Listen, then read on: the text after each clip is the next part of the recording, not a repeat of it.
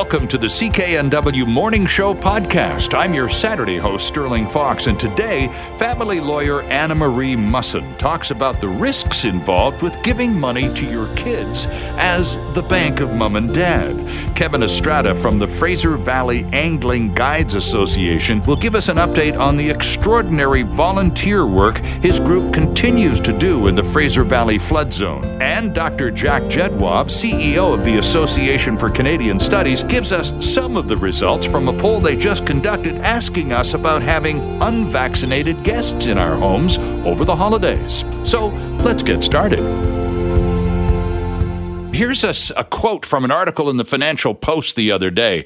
Helping a child succeed in Canada's suffocatingly tight housing market has to be a good feeling for parents. What better gift could you give a kid than an appreciating asset they can live in that helps build generational wealth? But those good feelings don't typically last when children who receive assistance with their home purchases go through a breakup. Without the proper planning, your child's ex-partner could walk away with a substantial chunk of equity you were happy to help them build before, but no longer feel they're entitled to now that they've backed a Hummer over your child's heart. This is a great way to set up our next guest, who's here to talk to us about the pitfalls of becoming the bank of mom and dad. Anna Marie Musson is the founder and managing lawyer at Musson Law in Toronto, a boutique law firm changing the way people divorce. Anna Marie, good morning and welcome. Good morning. It's great to have you with us. Talk to us about the bank of mom and dad, the societal pressure now on a lot of parents to become that, even if they can't necessarily afford to. Well, here's the thing. Parents are really giving their kids a significant amount of money towards the down payment so they can enter this crazy real estate market. Yep. And parents really want to give their kids a leg up. And they really want to help them out. And sometimes they're doing it at the cost of their own retirement. And we're also seeing parents actually taking up mortgages on their own home to give their children the money to put the down payment on their new purchase. So we're really seeing it coming at all different angles. I know, and I suppose, and this is why it matters, and this conversation is so important to have.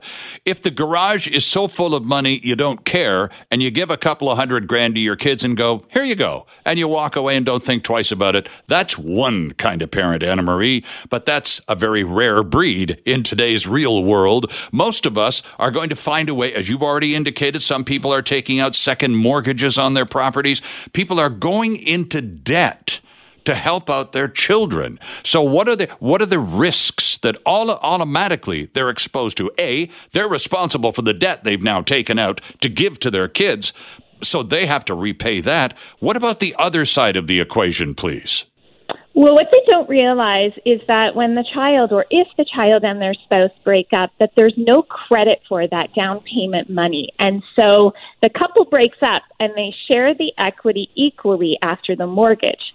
So inevitably, one person in the couple is getting a significant windfall, and the other person is losing the equity, almost best case scenario, and sometimes they're even losing the down payment. Right. So it's putting that child even further behind the eight ball, and now the parents are also having to deal with repayments and dealing with how they're going to repay their retirement funds, etc. So it's just causing a lot of stress to families that, quite frankly, they don't really need. Yeah, but some parents will come right back at you and say, but we try to be preemptive about that, Madam Lawyer. We put our son on title and made sure that his wife was not, so that person on title, therefore, is the only owner of the property, so we're safe, right?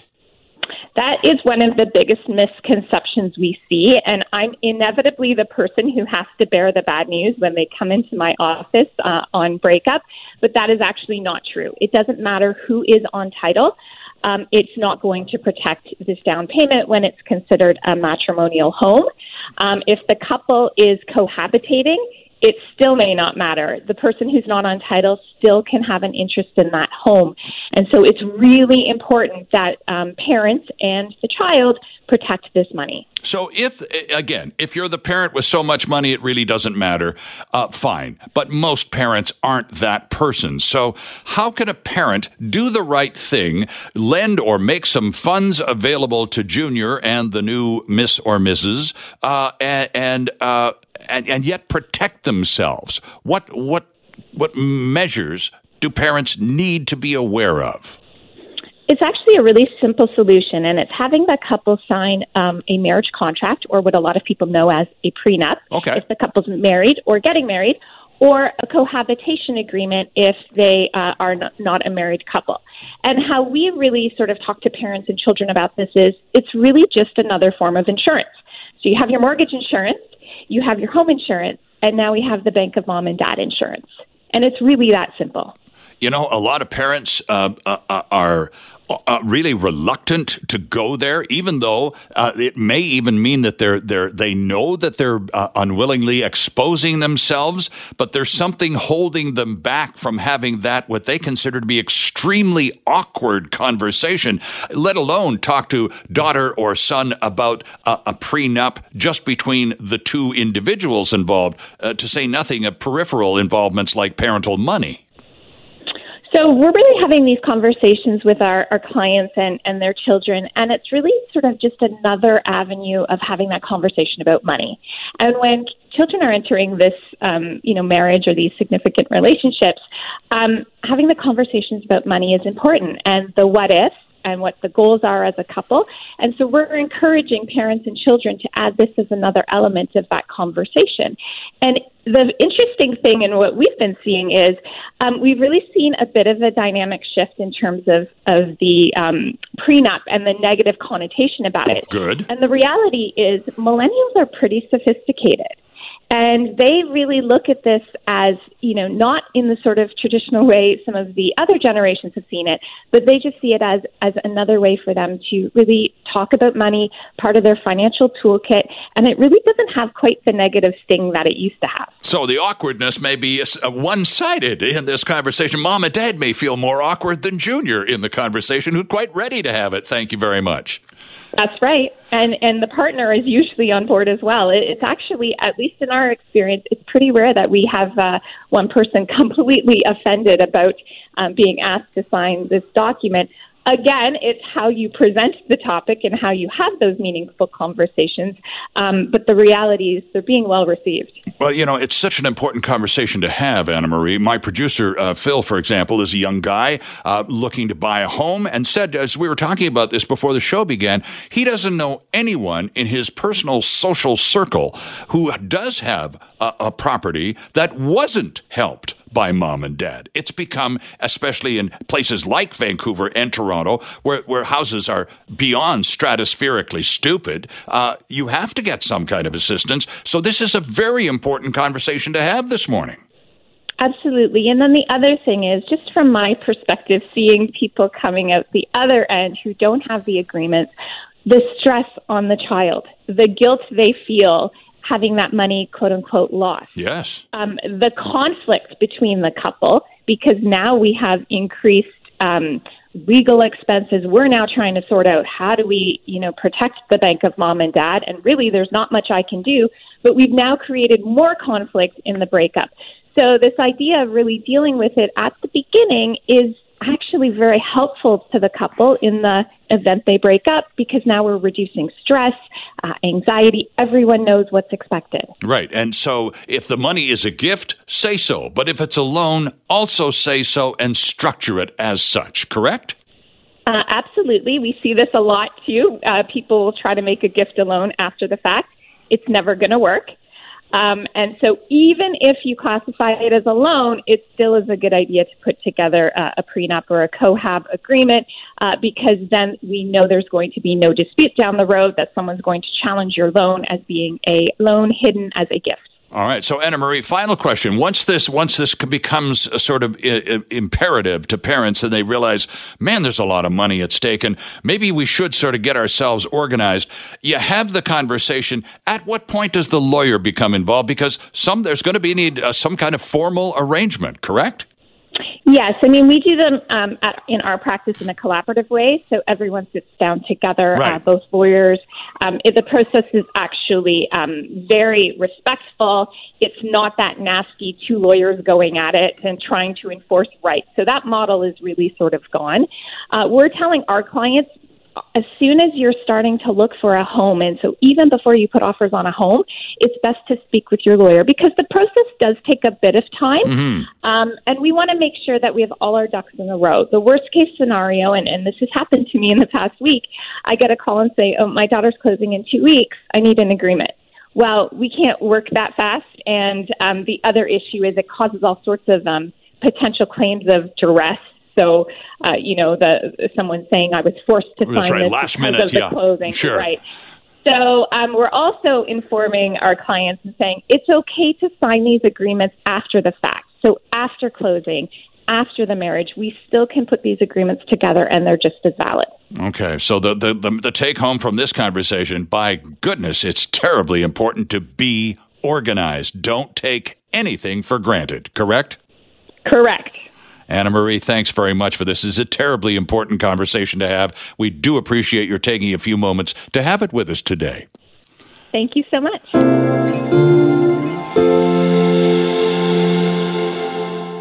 It's a pleasure to welcome our next guest back to the program. Kevin Estrada is back with us. Mr. Estrada is the director of the Fraser Valley Angling Guides Association, who was on with us a couple of weeks ago to talk about what he and his volunteer group of angling guides got up to, just basically stepping up when the community basically needed their help in the worst possible way. It's not as though it's been a quiet 2 weeks either. Kevin Estrada, good morning and welcome back. Thanks for having me. So let's talk about what you've been up to for the last couple of weeks, Kevin, because you've been very, very busy. Yeah, no, it's it's like we've said from day one, it's been incredible to see the community come together and our members and some even non-members in the angling community, joining together to make sure that, we've got what we need and people are getting helped out to the best of our ability. So let's talk a little bit about, there was one thing that came up that I recall quite vividly from our last conversation, Kevin. I asked you at that time what you and your group were doing that morning. How many boats did you have in the water? And you said, well, this morning, and it was about this time too, you said we've got 15 boats in the water. And at that time, a couple of weeks ago, you were basically eating the cost of the fuel for all of those boats and all of those rescue missions.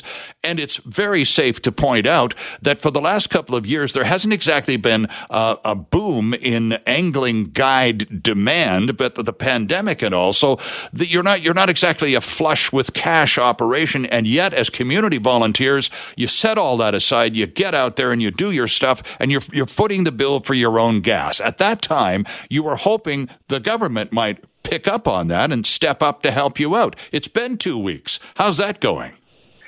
Well, thanks to you and some others, we did get some donations in to help with some of those, fuel costs at the beginning.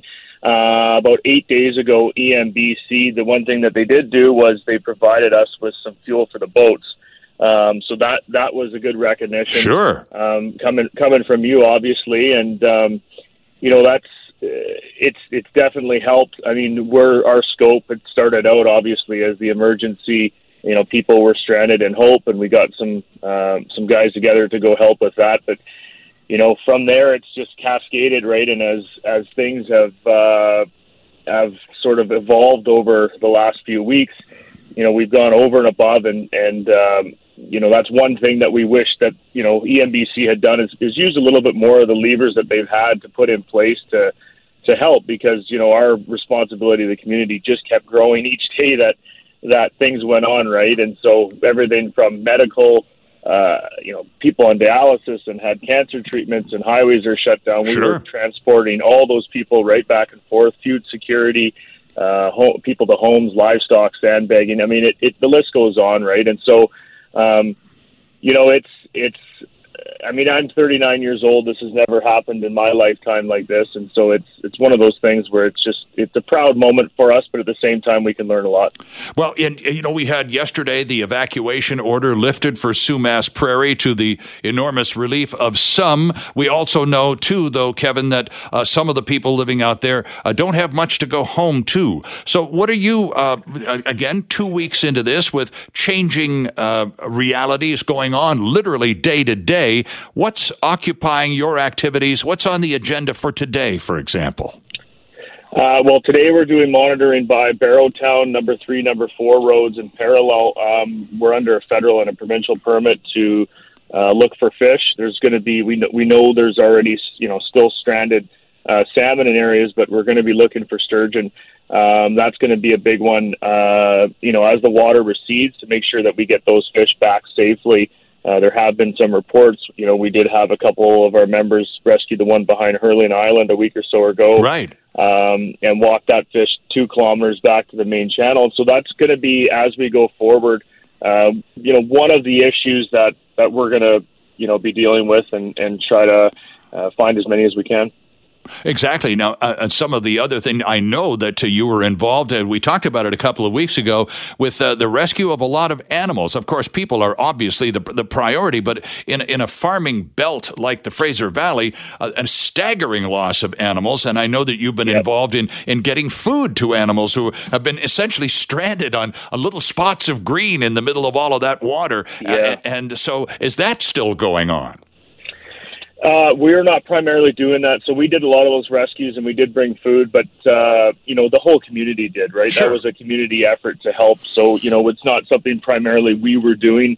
And you're right, like the evacuation order has been lifted. Part of the sad part for us is that we've been on the ground, and so we've seen what's going on. We see the heartbreak and the loss. And sometimes when highways get opened and things get lifted, people forget, right? And personally, I know I can speak for everybody that's been on the ground here, is that we're hoping that, with the lack of, initiative and support from the province on getting this going, that, maybe they can make it up with helping a lot of these people that have lost everything, really. So let's talk a little bit also about the other sorts of work that are going on. And you did mention, for example, people who are in need of medical treatment or those sorts of things who have been cut off. That's been a huge priority for you, getting people to their various doctor's appointments and so on. Is that still going on? Yeah, well, it did as of a couple days ago when the highway reopened. People were able to get quickly to Abbotsford, which was one of the main keys, sure. Right? And so we had that issue from day one. Yesterday we had out the mayor of Chilliwack, Ken Popoff, here, and 2 council members, and that was one of his big things, right?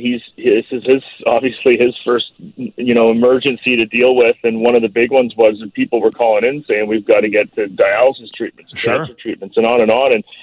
And we're not set up. And like everybody can point, fingers and play, that sort of game. But we just want to make sure that, we can be part of the process going forward on how to best respond.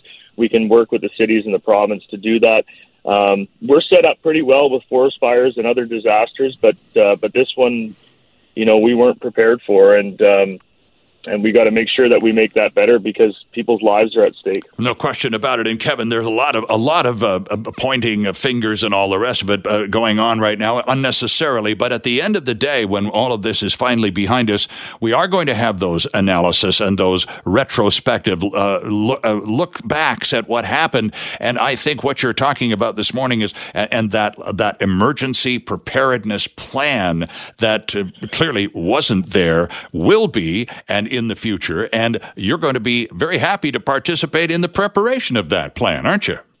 Well, I think we're uniquely positioned, right? I mean, when you have a flood going on, you need boats, you need qualified professionals to run those boats, and you have to have a fleet of varying sizes of boats. Yep. So, unless the province or the federal government is ready to, to spend that kind of money and have people training every week until the next one, we're positioned to help, and we hope that we can, be part of that, the future preparation for our community, for sure. Can't let you go without acknowledging the story that we all saw on TV. You were talking about the work you're doing with fish, and there you were, and this is something you do for a living as the Fraser Valley Angling Guides, but because you go out there and you take people from all over the world on the Fraser River looking for sturgeon. You found a giant the other day, didn't you? Yeah, well, we had two members going.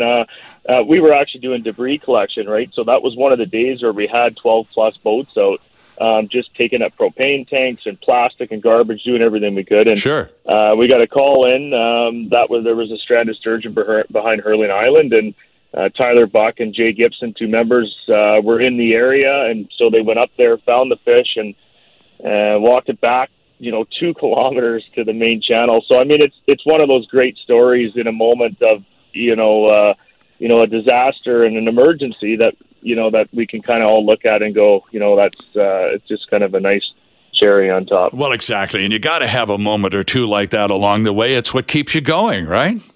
Well, exactly, right. And a lot of our guides have been through a lot, right? There's a lot of emotion that has gone on here in the long days. And, it's been a hard couple of years for us, just the way it's been with the pandemic. Sure. And so, this is definitely something as an organization we'll look back on in 10 or 15, 20 years and just say, it was incredible the amount of different tasks we completed, how we came together so quickly and worked in a coordinated effort to help those around us. And it's for sure, it's definitely a proud moment for myself. Well, and so it should be. Stepping up when the community needs you most is exactly what we're supposed to be all about. And you and everyone involved with the Fraser Valley Angling Guides Association have certainly shown that to be very true. What's the website, Kevin, by the way, if anybody listening wants to have a look at what you're up to? FVAGA.com, and we're pretty active on social media. Guides Association, you can find us on there, and I just want to say thank you also to you and many others that have highlighted what's going on. And I think that these people that have lost a lot really want to keep telling the story and giving updates on what's going on, because they're going to need some long-term help. And 2 of every 3 cups of milk that you drink come from right in this area, right, in British Columbia. And so this is going to be a hit to our food supply, and we want to get these farmers back on their feet and make sure that we've done right by the wrong. Well, I'm sure that they will definitely back us up when saying, fantastic work, guys. Thanks very much. FVAGA.com is the Fraser Valley Angling Guides Association website. They're very active on social media. Have a look and give them a like and a thumbs up. Kevin Estrada, great to speak to you again. Thanks for giving us a few moments. Thanks for having me.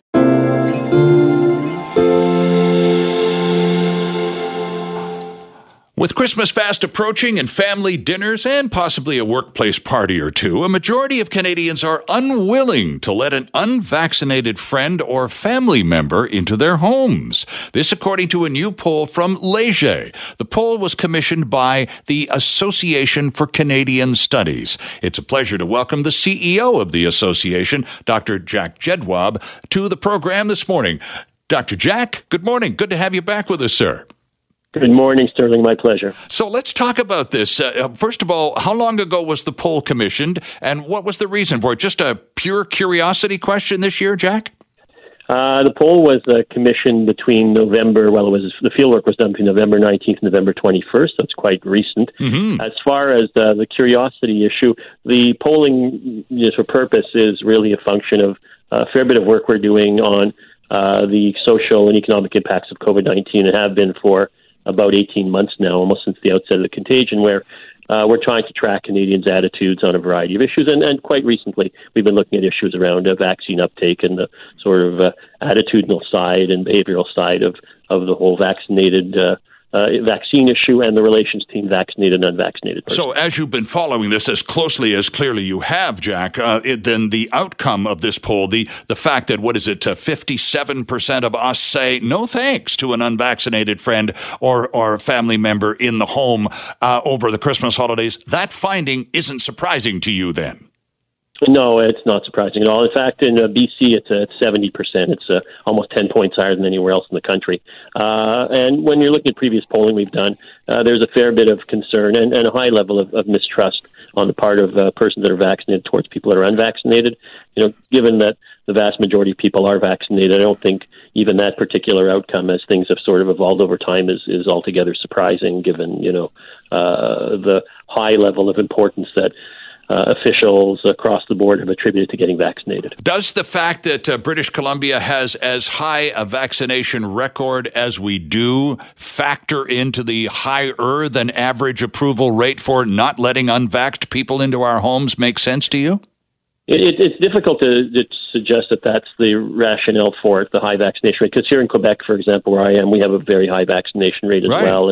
And we're not 55% of Quebecers are also saying they won't let someone unvaxxed into their homes over the holidays, not 70 though.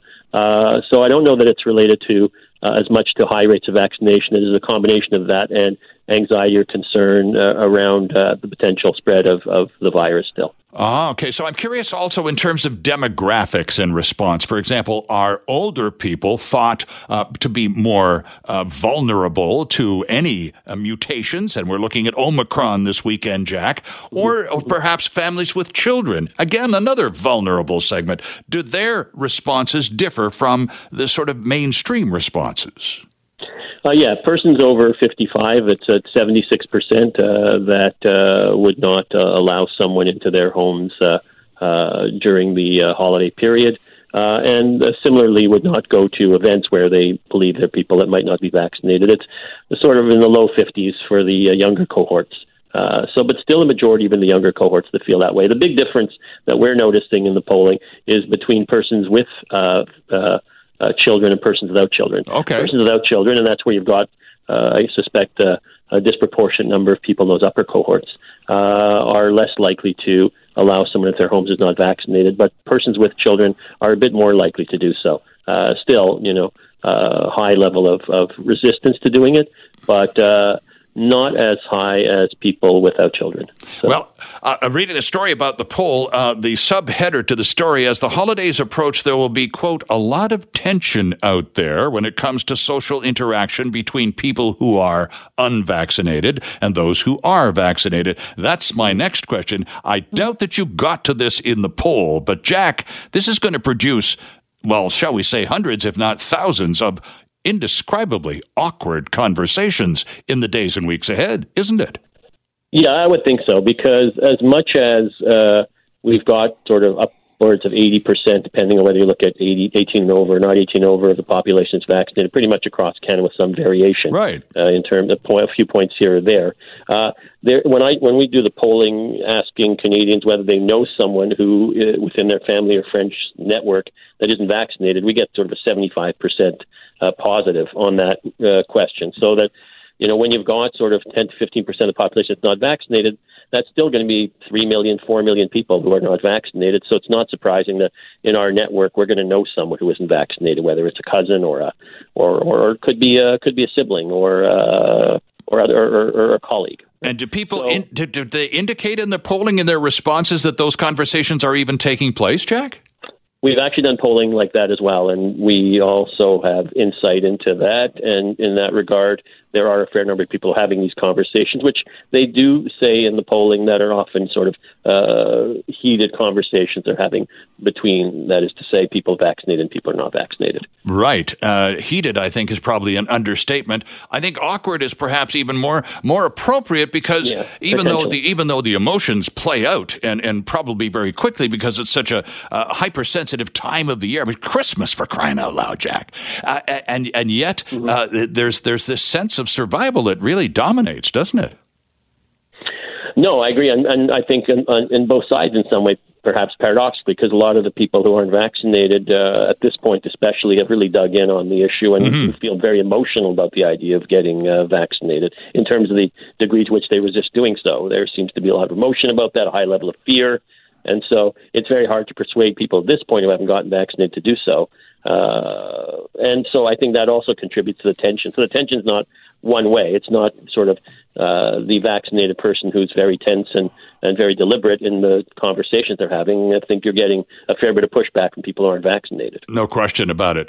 Jack, where can our listeners find this poll? Where's the Association for Canadian Studies website with this information on it, please? So ideally, if it's not up yet, it will be Monday at www.acs-aec.ca. And we run something called the COVID-19 Social Impacts Network, which is a network of researchers and policymakers and civil society representatives that gather every couple of weeks. And so we have a lot of data on that site as well, which is connected to our ACS. It's a great website. And friends, if you missed the address, just Google Association for Canadian Studies. It's a worthwhile stop in your journey on what could be an indoorsy kind of snowy day. Dr. Jack Jedwab, thanks so much for joining us this morning. It's great to have you back on the show.